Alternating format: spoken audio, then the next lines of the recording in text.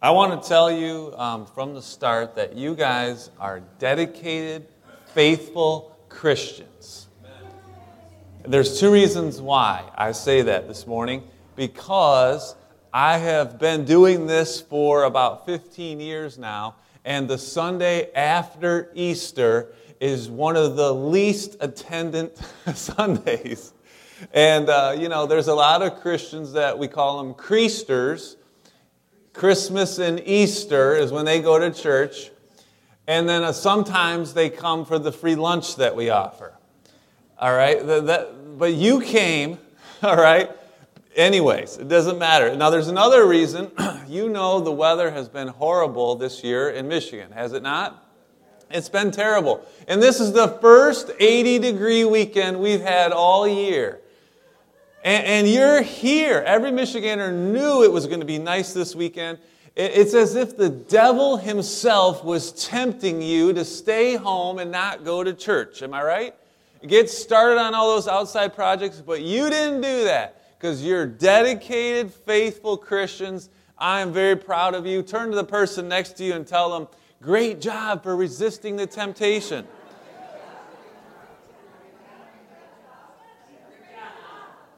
Tell them, I'm glad you came, and it's not even a free lunch today. All right, in all honesty, I'm going to pray for you as you hear this word from the Lord. Let's pray. Father, bring the word to us today. It's an important word, a word that we may have heard many times before, and it's from the words from the mouth of Jesus and telling his disciples to go and make more disciples.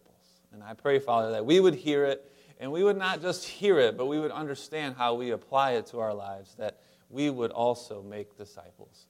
Father, give us the wisdom to do that. Give us the boldness to do that. I pray this in Jesus' name. And the church said, Amen.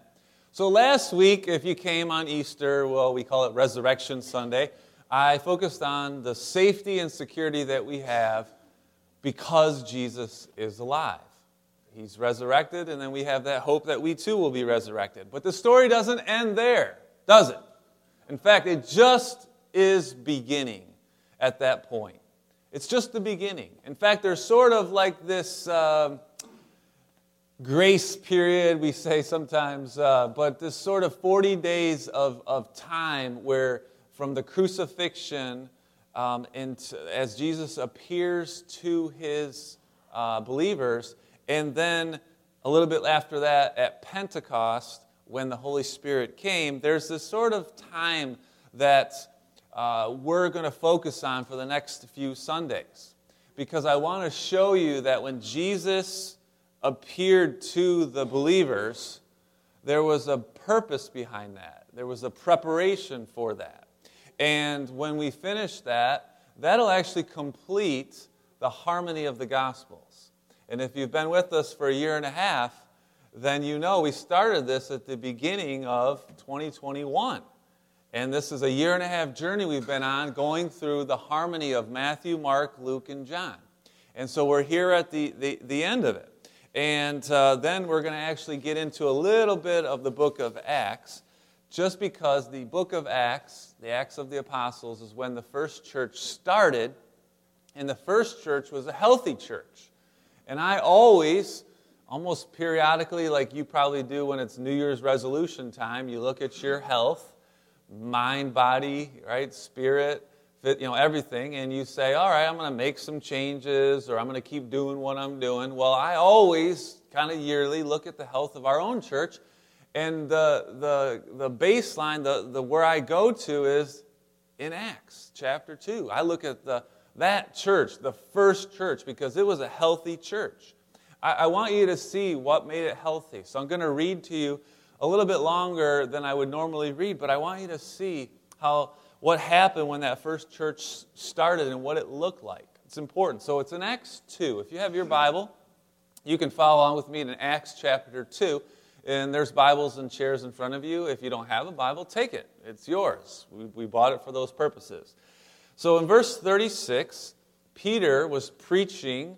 One of Jesus' disciples is Peter, and he was preaching to all of the Jewish people that came into Jerusalem for the Pentecost, 50 days after Passover, Passover. So, verse 36, let all the house of Israel therefore know, this is Peter speaking, for certain God has made him both Lord and Christ, this Jesus whom you crucified.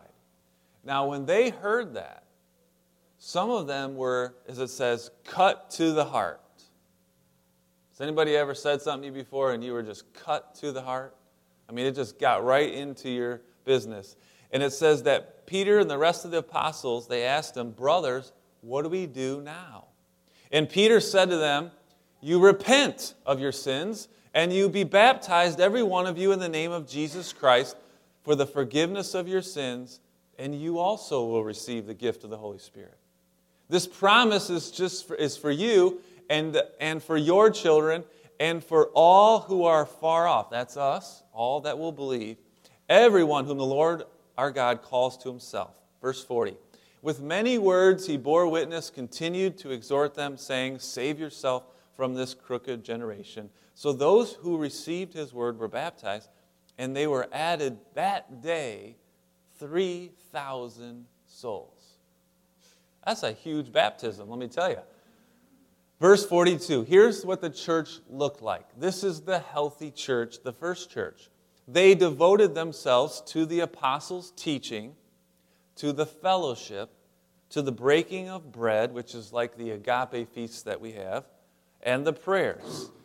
And awe came upon every soul, and many wonders and signs were being done through the apostles. That's important as we get into this, you'll see. All who believed were together. They had all things in common.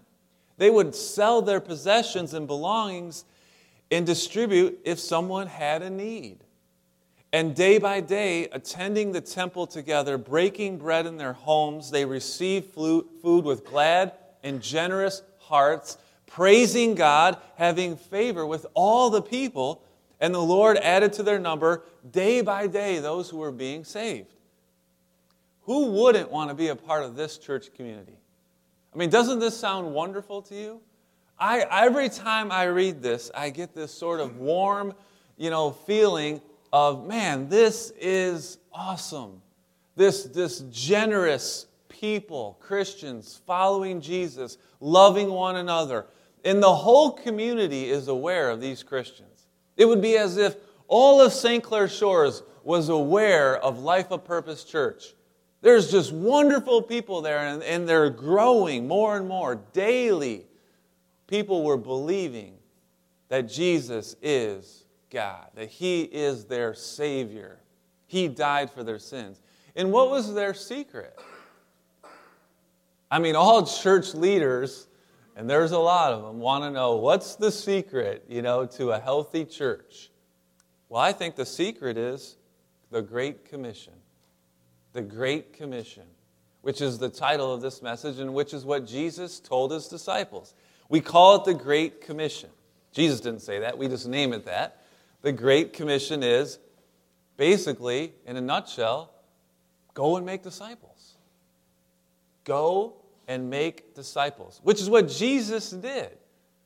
And they did it too. How do we know that those 12 disciples, those original 12, how do we know that they made disciples? And the answer is, there's millions of Christians today. Am I right? Are you alone in your faith? No. No, there's millions and millions of Christians today. Now, the other gospel, so Matthew mentions the Great Commission. He ends his account of the life of Jesus with the Great Commission to go and make disciples. We're going to get into that, and I'm going to go through it verse by verse because that's what we do here at Life of Purpose. We teach the Bible as much as we can verse by verse so you understand it. The other gospel writer, Mark, also has the Great Commission, but I hope you'll find this kind of interesting. If you have just read a Bible and not paid attention to the little notations in your Bible, and if you don't have a study Bible, you might have not noticed that it says in there, there's a little note in there that points out that Mark's original, the earliest manuscripts of the Gospel of Mark, ends somewhat abruptly after verse 8 in the last chapter, which means that verses 9 through 20 were in other manuscripts later on. Now, what's a manuscript? That's a copy of the original written text. And you should know that scribes, that was their job, scribe, scribble, they basically made copies of important documents, important texts. And if they were off just a little, just a jot or a tittle as they call it, or just a letter was off in the whole page, they would throw it away. So they were very meticulous about their job. And that would then, of course, you would ask this question then, well, how on earth then did 12 verses, because the scholars say that the last 12 verses of Mark were not written by Mark. How did that happen? How did they get in there when Mark ends his story in verse 8? And the answer is that it was added to complete the story because it ended so abruptly. And then, of course, there's going to be skeptics that are going to say, see, you can't trust the Bible. Men has messed with it, and some scribe decided to end the story his way. Well, I'm telling you, that's not possible. It's not possible for that to happen. In fact, there's been lots of writers, there's lots of books out there in the Old Text that were written to try to tell their own version of the story. There's a Gospel of Thomas, a Gospel of Mary. There's other writings. And you would ask the question, why aren't those books in the Bible today? Why do we only have the 66 books in the Bible today? And the answer to that is peer review. If you're a medical professional, okay, or you've read journals that require peer review, you understand what I'm talking about. You can't just write an article and submit it, and then if it's wrong, then the community of experts will let you know it's wrong. You with me on this? You understand peer review? A little nod of the yes? No? Okay, all right. So here's a point, here's an example. If some doctor falls off his rocker and claims that fishing cures baldness,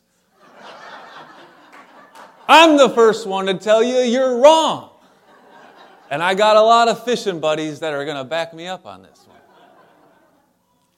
Peer review is an important thing. And so in order, just so you know, for a book to make it into the New Testament, the writer had to have spent time with Jesus himself, or he had to be with somebody that spent time with Jesus. And if anybody wrote something that wasn't true, there were enough eyewitnesses to say, no, that's wrong, and they would discredit it. So the reason Mark chapter 16, verses 9 through 20 is actually printed today in the Bible, it's read as if Mark wrote it, it's only because it's the truth of what happened.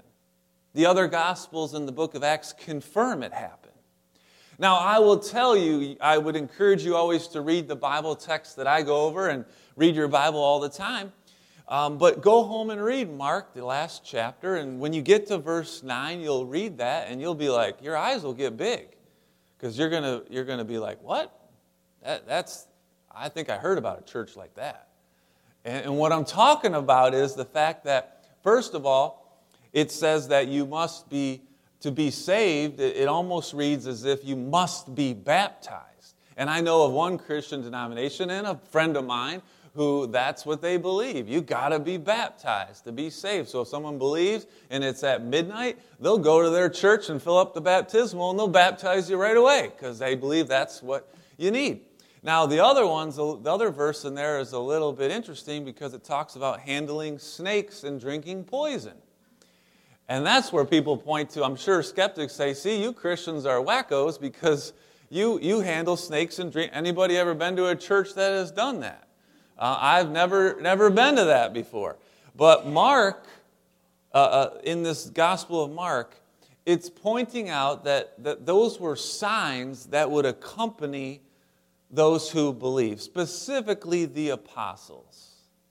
So when you interpret a Bible verse like that, you can't pull it out of context and apply it any way you want. You have to interpret a Bible verse with the rest of the Bible. That's good Bible interpretation. We have our Bible study here on Wednesday night, a service on Wednesday night that's more of like a Bible study. And that question, that point comes up all the time. Well, it's hard to read the Bible. I don't understand it. Well, how do I interpret it? Well, you do it with the rest of the Bible. And those signs were accompanying the original apostles. When you read through Acts, you'll see that. But nowhere does it suggest that I, Pastor Matt, should be holding on to snakes and drinking my own brand of Kool-Aid. No, it does not mean that at all. But if we want to talk further about it, come Wednesday at 7, I'll be here and we can talk about that. Let's get to Matthew, verse by verse, chapter 28. 16, let's start in verse 16. The 11 disciples went to Galilee, to to which Jesus had directed them. And let's just start there. 11 disciples went to Galilee, to the mountain to which Jesus had directed them. Now, Jesus was crucified in Jerusalem, quite a bit distance from Galilee. And when he was crucified, he then appeared. And in fact, when you put all the Gospels together, you get this timeline of Jesus appearing over the course of 40 days. And this appearance in Matthew is about 2 weeks, kind of in the middle of that 40 days. And just to kind of give you this understanding, it wasn't just, Jesus didn't just appear in Jerusalem. Okay, Jerusalem is the city that's in I always think of it like, St. Clair Shores is in Macomb County. Jerusalem is in Judea. And north of Judea is Samaria. And north of Samaria is Galilee. And so Jesus appears to them up north in Galilee. And some would say, well, why? Why did Jesus appear to them way up in Galilee? Because he appeared to some around Jerusalem and Judea. Why did he go and appear to them way up in Galilee? I don't know that there's a specific reason for that, other than they did a lot of ministry in Galilee. That was most of where the ministry was done. I honestly believe it points to what's going to happen next. Jesus was always preparing his disciples. And if you know Acts 1:8, Acts chapter 1, verse 8, Jesus told his disciples before he ascended into heaven after those 40 days, he said, wait here and you will receive the power from the Holy Spirit. You'll receive the Holy Spirit. It will come upon you. And with that power, you can be witnesses in Jerusalem, Judea, Samaria, and to the ends of the earth. And that's kind of like the same thing as the Great Commission. You're going to go out and make disciples. And probably for some of those disciples, sometimes we live in a bubble. I lived a long time before I ever went out of the state of Michigan. I think these disciples for Galilee was probably the farthest that was the ends of their earth. I went to school at Michigan Tech. That's at the top of the UP. We used to joke, 4 more miles and you're at the end of the earth. Upers, are you with me on that one? It's cold up there and it's far up there. But the point is that he met them in Galilee, I think, to basically show them that they're going to go and they're going to make disciples and they're going to keep going. And Apostle Paul, of course, he went all the way around the Mediterranean Sea making disciples like he was called to do. Let's go to verse 17. When they saw Jesus, they worshiped him, but some doubted. Now, you might wonder, what does that mean, they doubted? Does that mean that they lacked faith? And the answer is no, because when you look at the original word, the Greek word written there, if it was lacking faith, the word would be apistos. Pistos is faith, a meaning not faith. It wasn't that word. It was a different word called distazo. Distazo means to think twice, to kind of mentally waver in your opinion. Have you ever thought you saw something, but then your eyes were like, no, that can't be it? You ever had that occurrence to you before? No, that can't be. Matter of fact, here's a good one. I sent the video to my friend John. John prays for the offering oftentimes. But I was watching America's Funniest Videos, and this guy on the video walked right into something. It was hilarious. Everybody laughed, right? But I swear to you, it looked like John. I looked twice, 3, 4 times. I sent him the video to see if it was him. Apparently it wasn't. Sorry, he didn't win any money. When I was 12 years old, my parents left me home alone, and we lived out in the country. And I was a little scared when it got dark, okay? And I was looking outside, I remember, kind of scared already because it was dark and we lived in the country on a dirt road. And I swear to you, I saw a man standing on the road staring at me. Just standing there staring at me. And the more I looked, the more I thought he was staring at me.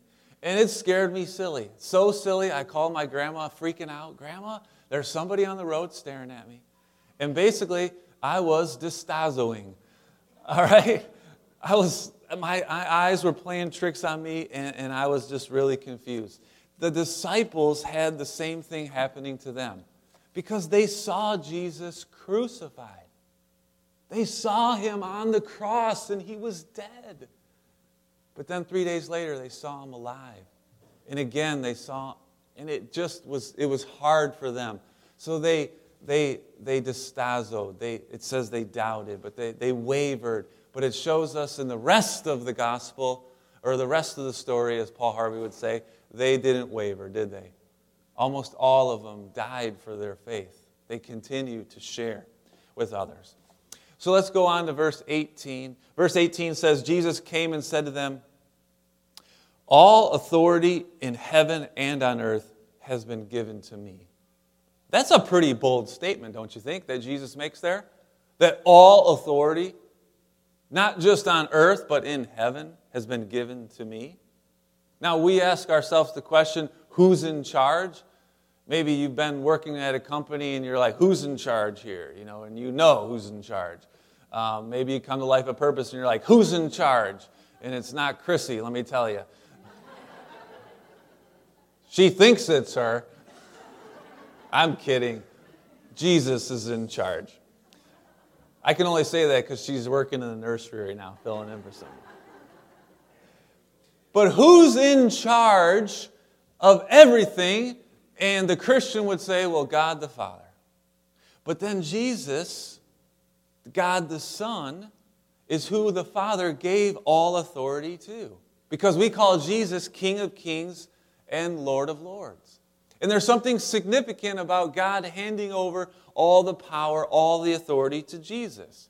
And it made me think of this time I worked for a tool company selling tools. Long time ago, as I shared with the homeschool group that I got to talk to, I've had 4 major careers, and this was the second of my careers. After an engineer, I got into sales, and I was selling tools to the big 3. Here in Detroit, we know what that means. And I was working for this company, and it was owned by Mike and Marilyn, and they had 3 kids, Matt, Mark, and I forgot the daughter's name, but I promise you it started with M.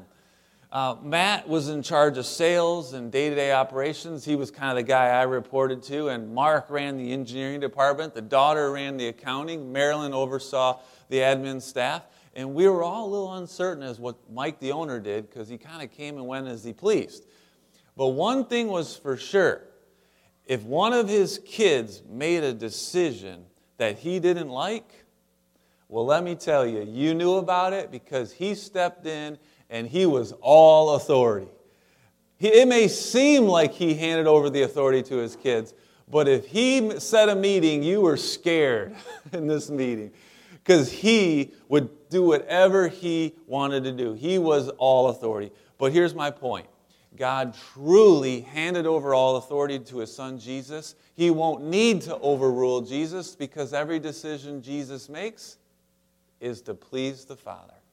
And they've got it all figured out, don't they? Their plan is the perfect plan. And that's what Jesus said when he said, all authority has been given to me. Verse 20. Here it is, the Great Commission, verse 20. It's really in 4 parts. in 4 parts. So in verse 20, there's 3 parts, and then part of 21 is the other part. So the first part, and I kind of put it on the screen this way. Well, we're way ahead on the screen here. Let's back up to go therefore. That's where we should be. Some believe that the Great Commission is just for missionaries. There's lots of us that think that, go and make disciples. Well, that's a missionary's responsibility. They're going to leave the cushy home that they live in, go live in a mosquito-infested jungle, try not to die from malaria, and tell lost tribes about Jesus with hand signals until you learn their language. Isn't that kind of what we think about missionaries sometimes? Or am I off on that? Maybe you know a real missionary. We support missionaries here, and that's not how it all works. But that's not even what Jesus meant by go. In fact, I've read multiple sermons on this particular topic, and all scholars would agree go is for all of us. All of us. In fact, go would be better translated as you go. As you go about your daily business, make disciples. As you go to school, make disciples. As you go to work, make disciples. As you walk around your neighborhood with your dog, make disciples. As you go. You get it? That's what it means. As you go, make disciples. And that's really not even the emphasis of the Great Commission. The emphasis is the next part, make disciples of all nations. Make disciples of all nations. A disciple is a follower. You could be a disciple of Bill Gates if you wanted to be a billionaire, but you wouldn't have Steve Jobs to copy from anymore. You could be a disciple of Gordon Ramsay if you wanted to be a great chef. Did you know he has 16 Michelin stars? All I know is that's a lot of tires to hold. I don't get that. Some of you are going to get that joke later on the drive home. Or you could be a disciple of Jesus. Follow his way of life. Encourage others all over the world to do the same. And you might ask, well, what's the reward in being a disciple of Jesus? Will I make billions? Will I be an amazing chef? All things are possible when you follow Jesus. But I know one thing is for sure, you'll have joy now and forever. You'll be safe and secure, as we talked about last week. Making disciples. It's a lifestyle. It's not a job. It's not something you do on the weekends, on a Sunday. It's something you do all the time. It's part of your life. Wherever you're at, you can make disciples. And when you make a disciple, Jesus says, you baptize them. You baptize them in the name of the Father, the Son, and the Holy Spirit, which is what we have back here, the Great Commission. Go and make disciples. Baptize them in the name of the Father, the Son, and the Holy Spirit. It's kind of fun. I just realized the verse that we're reading is right back here. Baptism is the beginning, if you will, of a Christian's life, I think. It's a way that you identify with Jesus.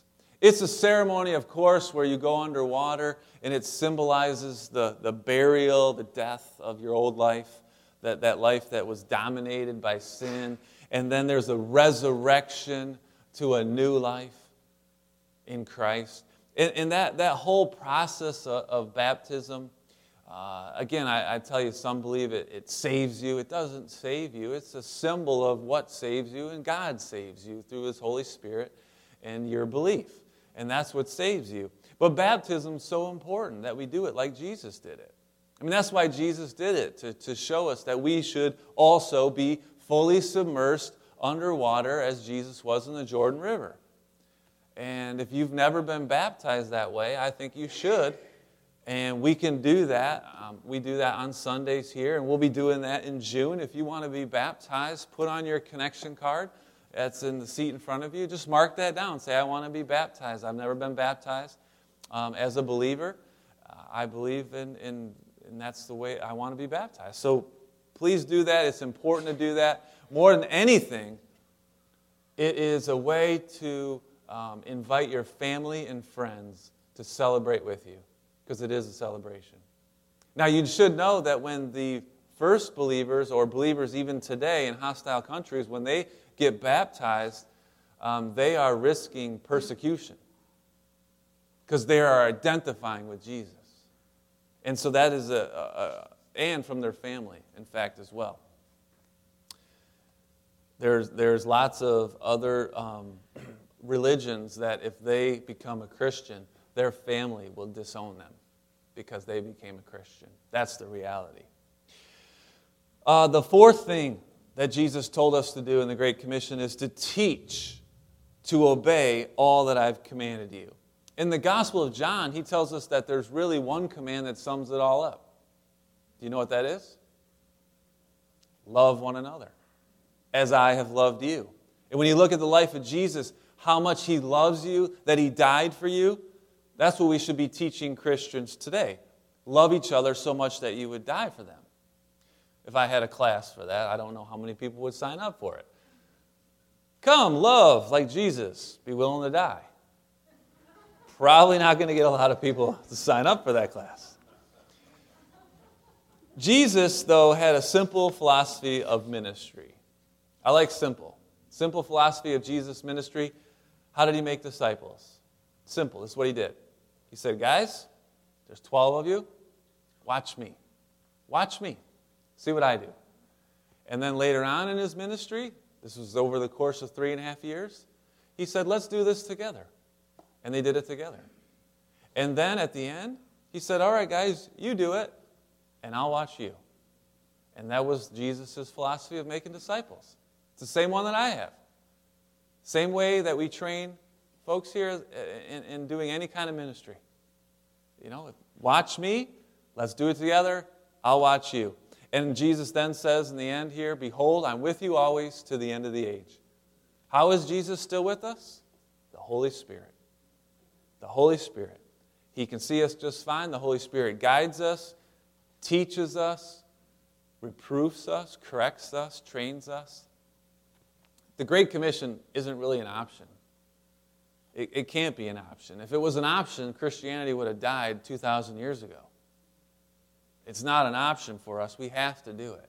And we have to know that there's a cost sometimes when we call ourselves disciples. In fact, Luke 9:23, Jesus said these words, if anyone would come after me, let him deny himself and take up his cross daily and follow me. I mean, that's a tough thing, right? I mean, we don't usually do that in the church. We say, come be a Christian. It's exciting. You're going to have a great life. We don't usually quote that verse that Jesus quoted. We don't usually say, hey, come, deny yourself. All the world has to offer. Live a life where you might be made fun of. You might be persecuted. You could be killed. Want to join me in that life? You might not have that many friends after that. But that's what Jesus offered his disciples. And then you have to ask this question, well, why would anyone want to be a disciple then? If that's what you have to look forward to, why would you want to be a disciple? Why would you choose to be a disciple? And the answer is, you wouldn't. You're not choosing it. And I don't know if it was a gangster that said it, but something along the lines of, we didn't choose the Jesus life, it chose us. Is that how it goes? Something like that. But that's the only reason we can answer the question, why do missionaries go to hostile countries? Why do you come to church on a perfectly nice 80-degree sunny day? Because God chose you. Missionaries know the safest place is in the middle of God's will. If they stayed home and ignored God's call to go out to the missions, to go and make disciples, they would be miserable. You have to be in God's will. That's the safest place to be. That's the place where you will be joyful. God's got to tell you where to go, and you got to go. I had lunch with a pastor this week, and his ministry is unique because he's a very biker-friendly. He ministers to a lot of bikers. And a lot of those bikers could potentially have been in gangs before, or maybe they are breaking away. I don't know. But he has oftentimes he will just get on his bike and he will pray, God, show me where you're working. Show me where I need to go, and I'll go. He makes himself available, and he goes. And sure enough, when he gets there, he finds out, wow, this person really needed to see Jesus today. This person really needed me to talk to them. I think the question you want to ask yourself is, am I available? Am I ready, willing, and able to make disciples as I go? Will I take time from my busy life and minister to someone that needs Jesus? I think that's the questions we need to ask ourselves. Are you available? And if you are, I guarantee you, God's at work already. He's going to match you up with that person that you need to talk to at that time. As I shared, I got to talk to a homeschool group that meets here, led by Melody, and I shared with them, it was career day, and I got to share with them, what does a pastor do? Perhaps some of you are wondering, what does this pastor do? Contrary to popular belief, I don't work 1 hour a week on Sunday. I explained that pastors have a big responsibility of equipping the saints, you guys, to do the work of the ministry. A good pastor understands Ephesians 4, 11 and 12. God has called some of us to be apostles, prophets, evangelists, shepherds, that's the word for pastor, and teachers, to do all the work so you guys can just sit on your butts? No, it doesn't say that. That's not 12 at all. Verse 12 says to equip you, the saints, to do the work of the ministry. So the body of Christ, the church, will be built up. That's my job, equip you. I make you disciples so you can make more disciples. In fact, I'll finish with this. A youth pastor, a friend of mine long time ago, when I first got into ministry, I was in youth ministry, and I said to him at our youth retreat, I said, what's your vision for your youth ministry? What's your vision for the church? And he says, well, he goes, it's kind of cliche, but my vision is to make disciples who make disciples who make disciples. And you know what? As a young guy, I was like, yeah, that's not very glamorous. That's kind of boring. But after 20 years in ministry, that's the best vision we could possibly have. Because it's Jesus' vision. It's His calling, His commission, the Great Commission. Go and make disciples. And I want to be that church that makes disciples. So, are you available? Let's pray. God, thank you for this message, a reminder. We always need this reminder. We're called to serve you. We're called to not just worry about our own growth in discipleship, but to help others along.